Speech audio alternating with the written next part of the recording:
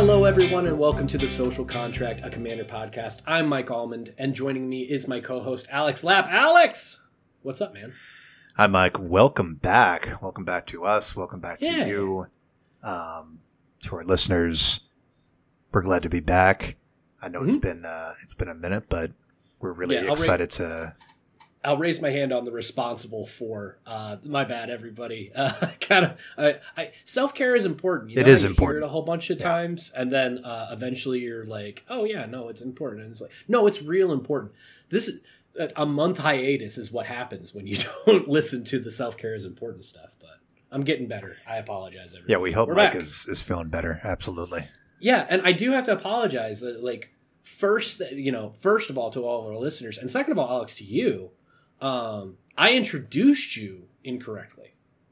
Did you? I'm Mike Allman, and joining me is my co-host and EDHREC writer, Alex Lapp. Oh, Alex, you're too kind.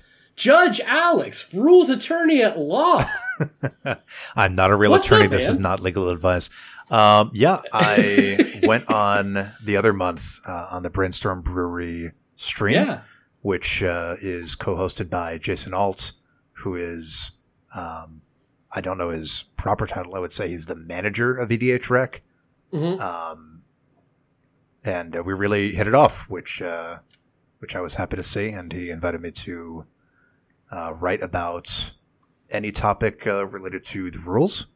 And back at the end of June, that's finally got published. And now we have the article here. Maybe some of you have read it.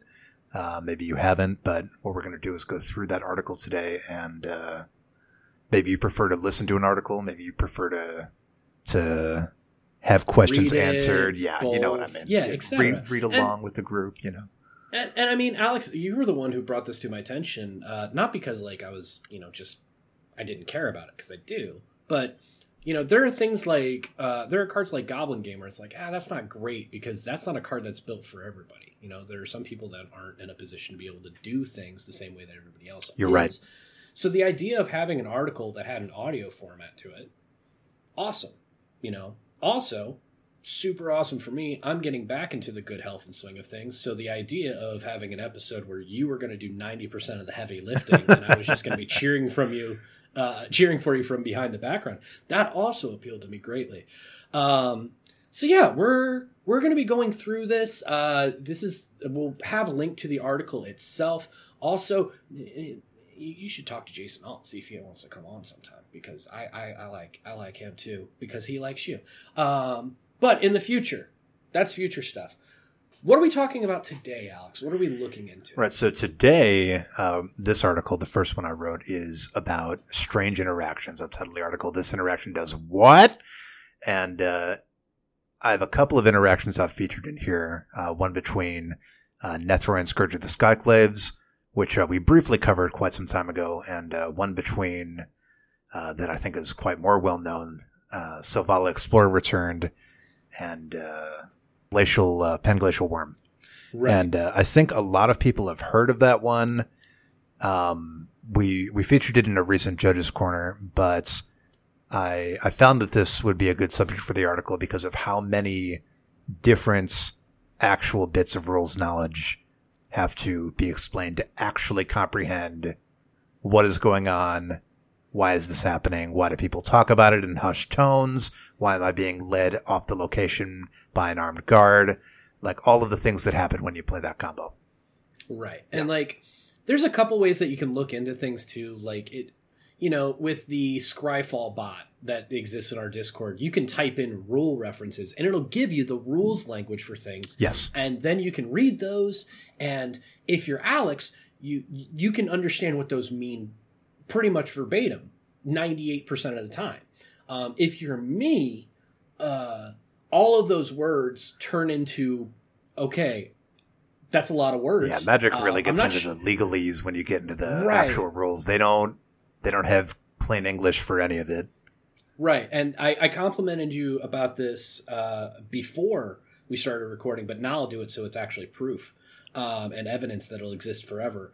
The thing that I really liked about your article and your writing style was you gave both the technical explanations and the too long didn't read version in kind of the same context and without like an actual skip to the end. So even though I don't necessarily get all of how it works, I understand what it means, which is the end result, which is the actual, hey, this is what's important. So glad to hear that. I'm enjoying it. Thank you very much. I'm glad to hear that, right? Because it's important to show your work, but I think that a lot of people seeing the rules numbers themselves, seeing all the all the definitions, like that can be super overwhelming. It can be really overwhelming. We want to walk through like step by step. This is why this happens, which means that this happens, and then finally this happens. Right. That's why the interaction works the way it does or doesn't. Yeah, you gave the ask Google a question, and it gives you the top answer version, but it also kind of like wasn't just bleh. You know what I mean? I like the context. And speaking of, like I said, I'm going to get out of your way. Alex, take it away. All right. Here we go. Article is Judge Alex Russell's attorney at law. That interaction does what? Hi, I'm Alex. I'm a judge who loves EDH. Our beloved format was created by judges, and I'm more than happy to uphold that legacy, if only by playing. There may not be a judge available for your casual EDH game, yet the eye-watering number of cards legal in our format creates an incomprehensible number of possible interactions between them. I'm sure you've heard by now that top scientists have declared Magic the most complex game in existence. We'll include a link to that study in our show notes. And it can certainly feel that way when you are staring down a Humility and Opalescence, or a Cheyenne Blood Moon, or anything that has banding. Looking at you, Mike. One day, man. I'm going to make a banding deck as soon as I figure out how it actually works. And then you have to do it with no sleeves and a rubber band. Perfect. Yeah, because it's band together. Exactly. 100%. Banding. It's not going to be a good deck unless it's a banding. Deck. It's going to be a terrible deck. But I don't know how banding works, so maybe it's great. Anyway, I'm back. We're not getting into banding today. The interactions we're looking at today are not necessarily the most complex, like banding, but rather those with the most strange and unintuitive results. With these interactions, you're sure to amaze your friends and melt their brains at your next game. Excellent. By the time you're through reading this article, I can only hope that you've called BS and asked another judge to see if that is how it really works. So let's get right into the first interaction here, Mike. It doesn't work great for me. I can't ask another judge. Sure, you can. You're my judge. All right. Well, I've conferred. Fair enough. I'm not going to throw them on or under the bus, but a renowned L3 judge who very graciously did a judge proofreading of the article to make sure that this was all correct. Obviously, even judges can make mistakes, but having multiple sets of eyes, we can really try to eliminate any misconceptions because we really go into it here. So the first interaction I have is called Go Forth and Subtract Negative Numbers. All right. Mutate. Is there any keyword in recent memory that causes as many unintuitive and confusing interactions as mutate?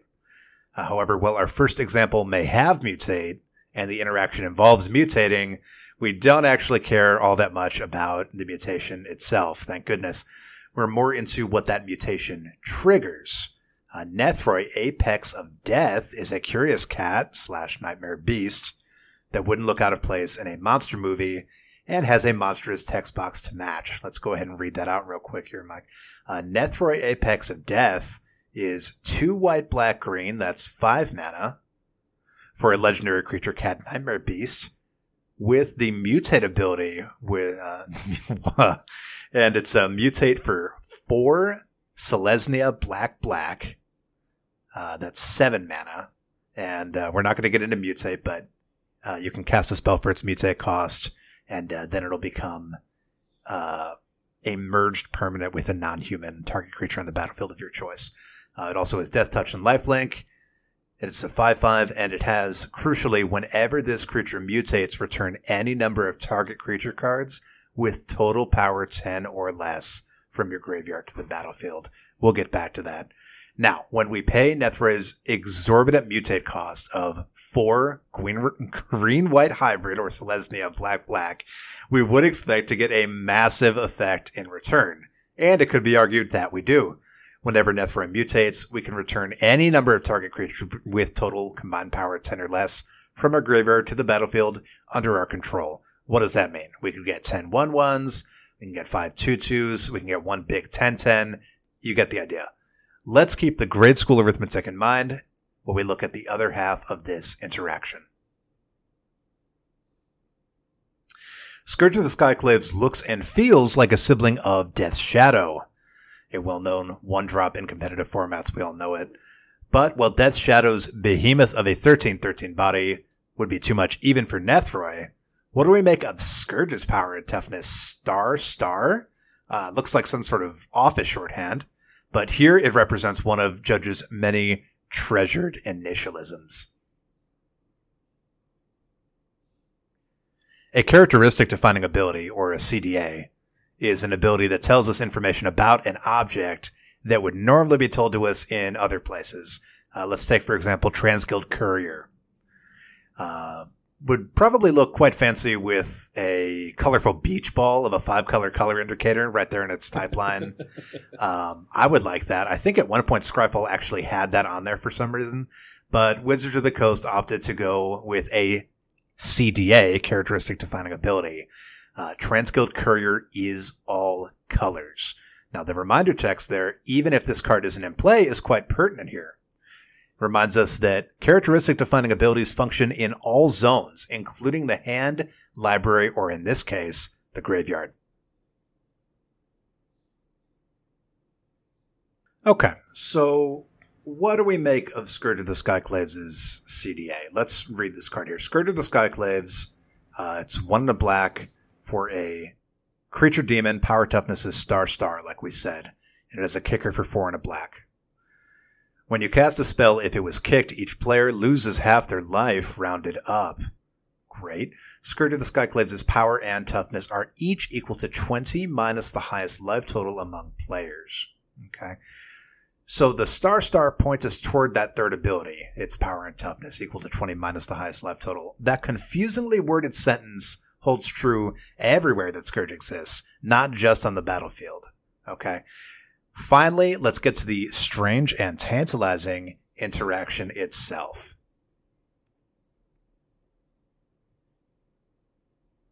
Let's say we're in for a bit of a slow game of Commander, the kind with Dirtling, battle cruisers, stalemates on the combat side. Sounds like a fun time, right? That's what Mike and I like. In our hypothetical scenario, each player's life total is still going to be at 40, unchanged from your starting life total. So what is Scourge of the Skyclaves' power and toughness now? Well, that should be easy. That's 20 minus 40, which is negative 20. If it were on the battlefield right now, it would be very dead. So let's say it's in the graveyard, where its power and toughness remain at an absurd negative 20, negative 20.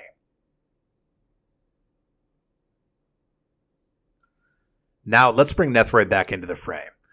When Nethroi mutates at great expense, we can reanimate 10 power, combined power, out of the graveyard. But how does that interact with Scourge's unusual power of negative 20? Now, unbelievably, this interaction works out better than we ever could have hoped. And it's right back to the grade school math. 10 minus negative 20 equals 30. Negative signs cancel out. It becomes addition. So now we've selected Scourge as one of the creatures Nethroi will reanimate. Our budget skyrockets. Instead of 10 power, we get 30 power. That's right. As long as one of our creatures is Scourge of the Skyclaves, we can then choose 30 power worth of creatures to reanimate with Nethroi instead of 10. Will you get Impervious Great Worm and Emrakul? Great choice. Or perhaps 31 ones that ended up in your graveyard somehow. The Skyclave is the limit. Applause, applause. So pack the yard full of bodies for your new best friend Nethroi and its strange and confusing appearance and ability. In a bit of serendipity that beggars belief, at the time of writing, Scourge of the Skyclaves is included in 20% of Nethroi decks. And I think you'll agree, Mike, with an interaction this nifty, shouldn't it be 100%? I mean, you would think so. You could. This is just nasty. Get a card in your graveyard pretty quickly. You can even cast it. It's just the 2 mana. All right, it dies. Now it goes there. 2 mana dies. I mean, if you want to do it for some shenanigans without your commander, you can make everyone lose half their life total. It's not a bad card on its own. No. But combine the two cards, you can reanimate your entire graveyard. It's just disgusting. It's always seemed weird because I'm not a big... I don't love when a card is just straight up, I don't like when a deck all it's supposed to do is find one combo. It's fine for other people. It's not how I have fun. I don't even have a problem with playing against it. But if you have a card that just synergizes so well with a commander, unless you're not planning on playing that commander, I don't understand the idea of not having it in more decks. 20% is kind of 20% is strange. And I mean, it is a combo in a way, but also to keep in mind that there are cards unspoken, right? We have to have that south mill or the board wipe, some way to get our yard full of like 30 power toughness worth of creatures. That is a lot. You're going to need a really full graveyard to get that value out of there. Yeah, in my head, it's you know what? Think about it this way, though. Worst case scenario. Let's say you get like 13 power out of your graveyard instead of 10. Yeah. That's still one more creature you would have gotten, and Scourge gets to enter. If you have a death trigger, great. There's so many things that Magic likes to do. Enter the battlefield, death triggers. I can't believe that this isn't something that isn't more commonly played in EDHREC decks. But yeah, I mean, that's just ridiculous to me. I guess a lot of people don't necessarily know about the interaction, so maybe some people will now. Get to work, EDHREC players. All right, and the next interaction I have is one that I think a lot of people have heard about before, but maybe they don't entirely understand exactly what's going on, or if they do understand what's going on, they don't understand that it's not okay, and we're going to get into all of that. Quick aside. Yeah. So one of the first decks that I built when I was in the same state as you was a Selvala deck. Yes, I remember. And you told me about this interaction. You said, hey, do you have this creature in there? And I said, no, should I? Because I hadn't Probably heard not, of it dude. before. And your answer was, here's the thing. You'd think so, but it's a trap. Basically, yes. We'll get into all of that here. Tell me about the cool Selvala thing. We call this interaction Selvala, Explorer of the Illegal World of Failure. Look who got a reprint in Streets of New Capenna. Selvala, Explorer, returned. Let's go ahead and read her real quick, shall we? She's a 1 green white. That's 3 mana for a legendary creature elf scout. She's a 2/4 with an activated ability. Parlay. Tap. Each player reveals the top card of their library.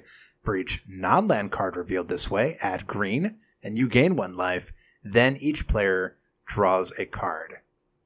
Now that's some good group hug power. We like that. Now, Selvala holds a dear place in my heart. With her parlay ability, she nets her controller green, mana, and life while giving the entire table card draw. What's not to love, right?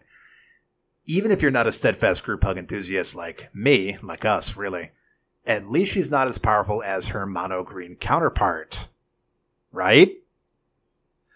Well, you may have already heard Selvalla's name uttered in the same sentence as Panglacial Worm, a card infamous only in relation to her. So let's read that one real quick, shall we? Panglacial Worm is 5 green, 7 mana for a creature worm. It's a 9/5 with trample. While you're searching your library, you may cast Panglacial Worm from your library. I think it's about the only card in the game that does that. Selvalla's exploration of the rules does not start and end with nearly unplayable worms erroneously embedded in your library. The true problem is she's too fast. Let's not get ahead of ourselves.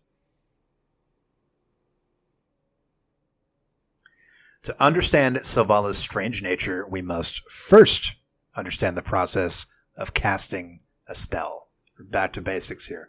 From my experience, most Magic players tend to float their mana before revealing the spell they're about to cast. Somehow it just feels right to do it that way.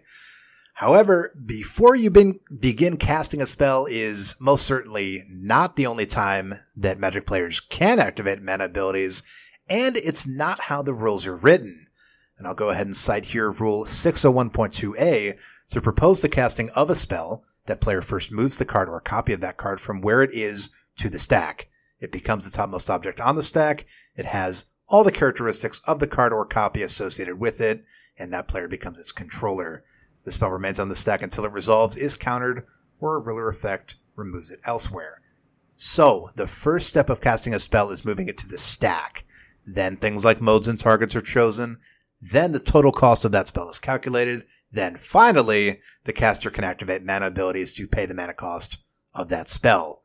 Here's Rule 601.2g. If the total cost includes a mana payment, it almost always does, the player then has a chance to activate mana abilities. Mana abilities must be activated before costs are paid. Okay, so what's a mana ability? It's just an ability that adds mana, right? Well, let's continue our Magic Comprehensive Rules journey into the actual definition of what exactly a mana ability is. Here's Rule 605.1a.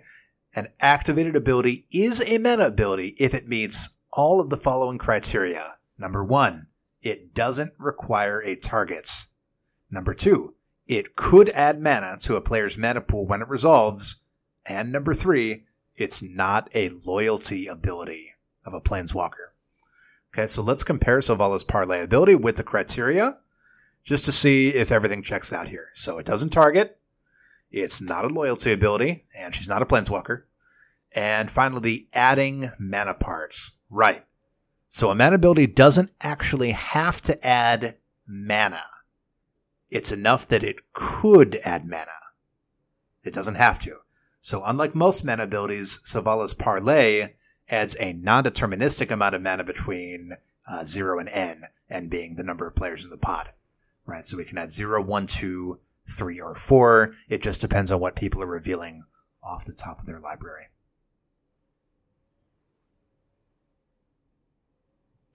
So, what is all the fuss about making sure Sylvala's Parlay ability is technically a mana ability? Well, it's all in the timing. Earlier, I mentioned how Magic players seem to have a habit of activating mana abilities prior to casting a spell. We call it floating. Personally, I do it all the time. I do it for everything. But crucially, I think most people do. Yeah, almost everyone does. Sorry to interrupt. No. Almost everyone does. We're not playing Magic wrong, but we're definitely doing it the way that is the opposite of what I think it was designed to do. Yeah. Right? I'm going to cast a spell. You show the card. Then you pay the mana to actually cast the spell. Then people can interact with it. Right? Yeah. So it's kind of weird how we all tap our mana first, then play the card. I think it doesn't matter. It's like a flair for the dramatic, right? You want to be like, okay, so we're tapping all the mana. What is he going to reveal? Oh, there's the spell. It's a Panglacial Worm. I think that's like everyone's like whispering, like, wait, he's just tapping 14 mana. Like, what is he going to do?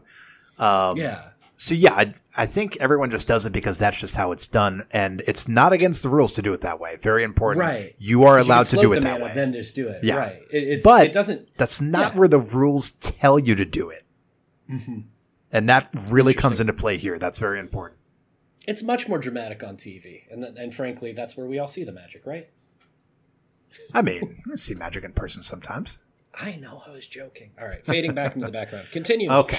So, what's all the fuss with making sure it's technically a mana ability? So, players like to float their mana before they cast a spell, but mana abilities specifically are allowed to be activated during the spellcasting process we talked about earlier. At the very end of the spellcasting, after you've chosen the modes and the targets, after you put the spell in the stack, then you can activate mana abilities. So, for example, we have Chandrable Pyromancer. Her +1 loyalty ability does add mana, but it's not a mana ability. You can only float that mana, right?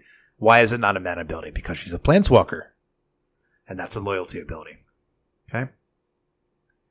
So, now that we have all the pieces, let's zoom back out here. Say we have 3 green mana in our mana pool. Sylvala is untapped, and we have 4 players in the pod. So, we could get up to 7, which is what Panglacial Worm costs.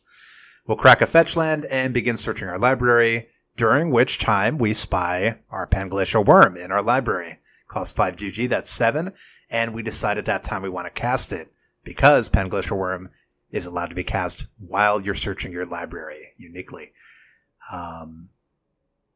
Now, incidentally, we can see every card in our library while we're searching it, but we have to keep them in the same order until the effect tells us to shuffle. That's very important. We'll get back to it.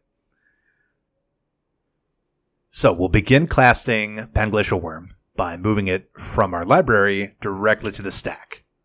And then we get to the part where we can activate mana abilities to pay for the spell. So we'll activate Silvala's Parlay. Each player is going to reveal the top card of their library. And luck of the draw. We get 2 lands, 2 non-lands. Anyone who plays Silvala knows what that means right away. We get 2 life, 2 green mana. And each player draws a card. So that's a GG, right? That's not enough mana. That's only 2. It's not enough to cast Panglacial Worm, and we're out of mana sources. Right? Because even if we had enough or almost enough, our fetch land is not coming out of the library yet. We haven't finished that process yet. So we're casting a spell. We don't have the mana to cast it. What happens next? Now, unfortunately, we've taken an illegal action, and our opponents have already called a judge. What is an illegal action? Let's take a look. In the rules, we have 726.1. If a player takes an illegal action or starts to take an action but can't legally complete it, the entire action is reversed, and any payments already made are canceled. No abilities trigger, no effects apply as a result of an undone action. If that action was casting a spell, like in this case, the spell returns to the zone it came from. Each player may also reverse any legal mana abilities that player activated while making the illegal play, unless mana from those abilities or from triggered mana abilities, just separate kind of mana ability, they caused trigger was spent on another mana ability that wasn't reversed. Players may not reverse actions, this is important, that moved cards to a library, moved cards from a library to any zone other than the stack, caused a library to be shuffled, or caused cards from a library to be revealed. Well, hey, it's okay. We'll just put Panglacial Worm back in the exact spot in our library we pulled it from, right? You kept track of it. You didn't reorder any of your cards while you were searching, did you? Then the rules say we just rewind the mana ability. We activate it, and it's no harm, no foul, right? But, shoot. 2 things happen that we can't undo. Each player revealed the top card of their library, and each player drew a card. If I could turn back time, Mike, if I could find a way, I would do it, but I can't. Silvala's ability can't be undone because parts of it can't be undone, right? If you can't do it partial rewind, you can't do it at all. This isn't just illegal. This is advanced illegal. While most EDH games are played unsanctioned, that is to say, casually at the kitchen table or at the LGS, but outside of the tournament setting, we can still reference the tournament rules for situations like this. Let's take a look at a judge's best friend, the Infraction Procedure Guide, or IPG.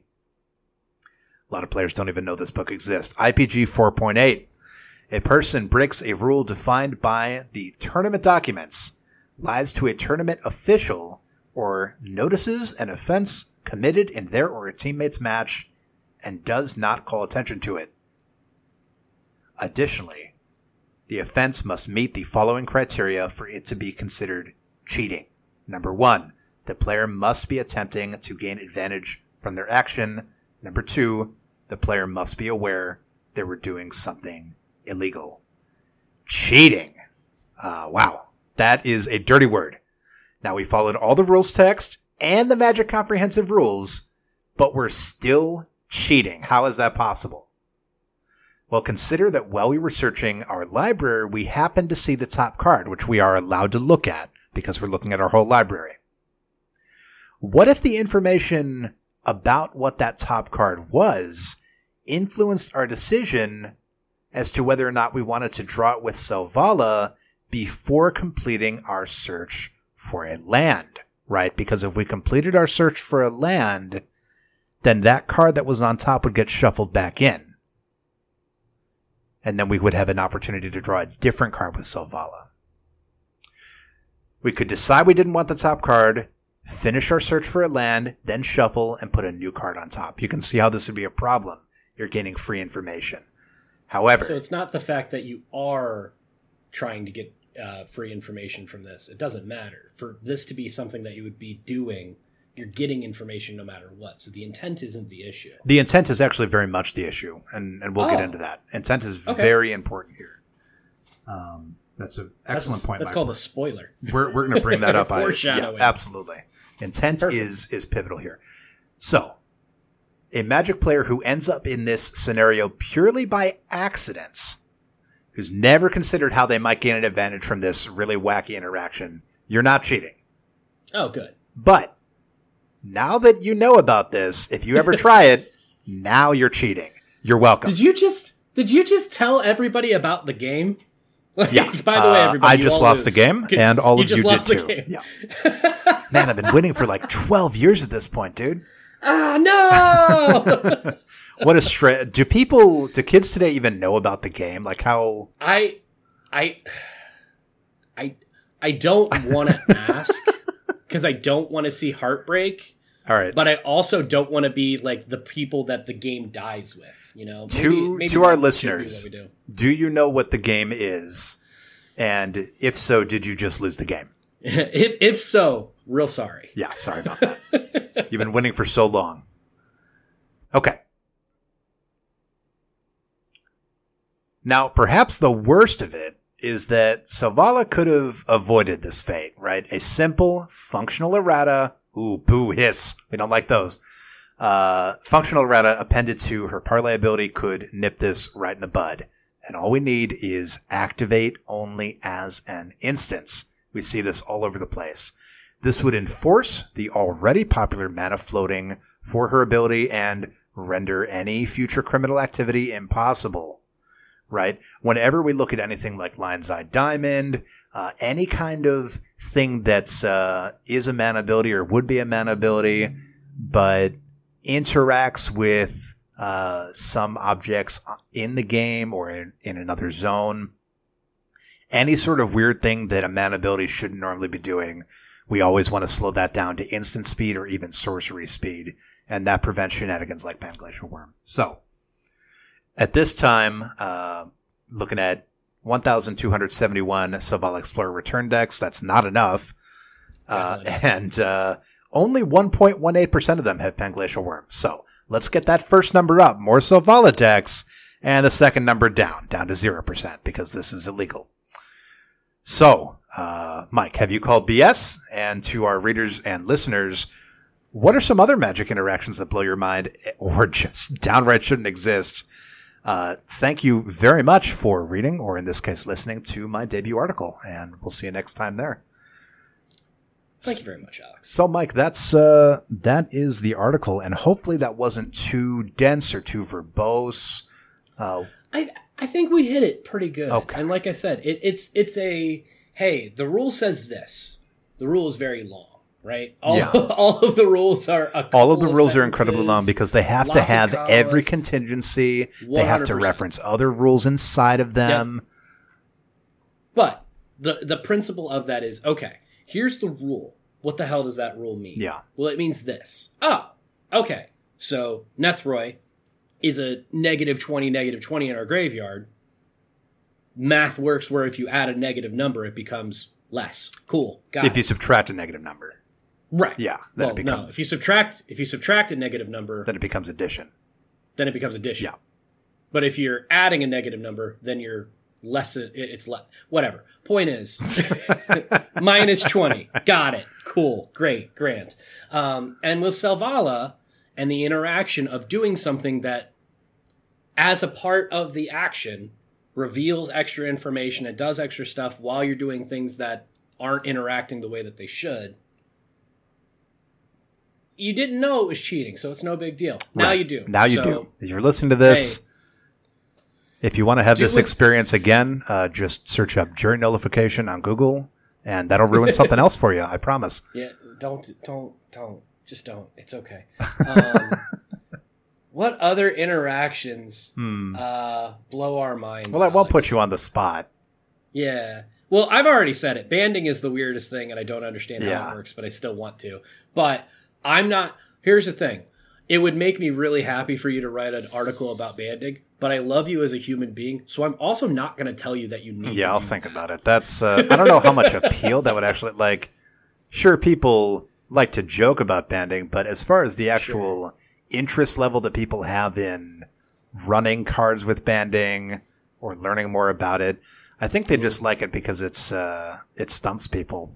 It's silly. Yeah. It's silly. And here's the thing. I think a lot like these kind of interactions, if somebody called me out on it, hey, you're not banding right, I'd be like, are you sure? And then there is a 98% chance that they say, I'm not. I don't know. Oh my God. Because that's how banding just make up your own rules about banding. Yeah. Terrible. I mean, I don't understand banding. I understand mutate, but I don't. It's stuff like that, right? No, I really enjoyed this. And I know this is these are topics that we've talked about a little bit we have on the talked about podcast these before. But, people have asked for a little bit more of information on them. And it's your debut article. We're going to give you some shine. That's so how this works.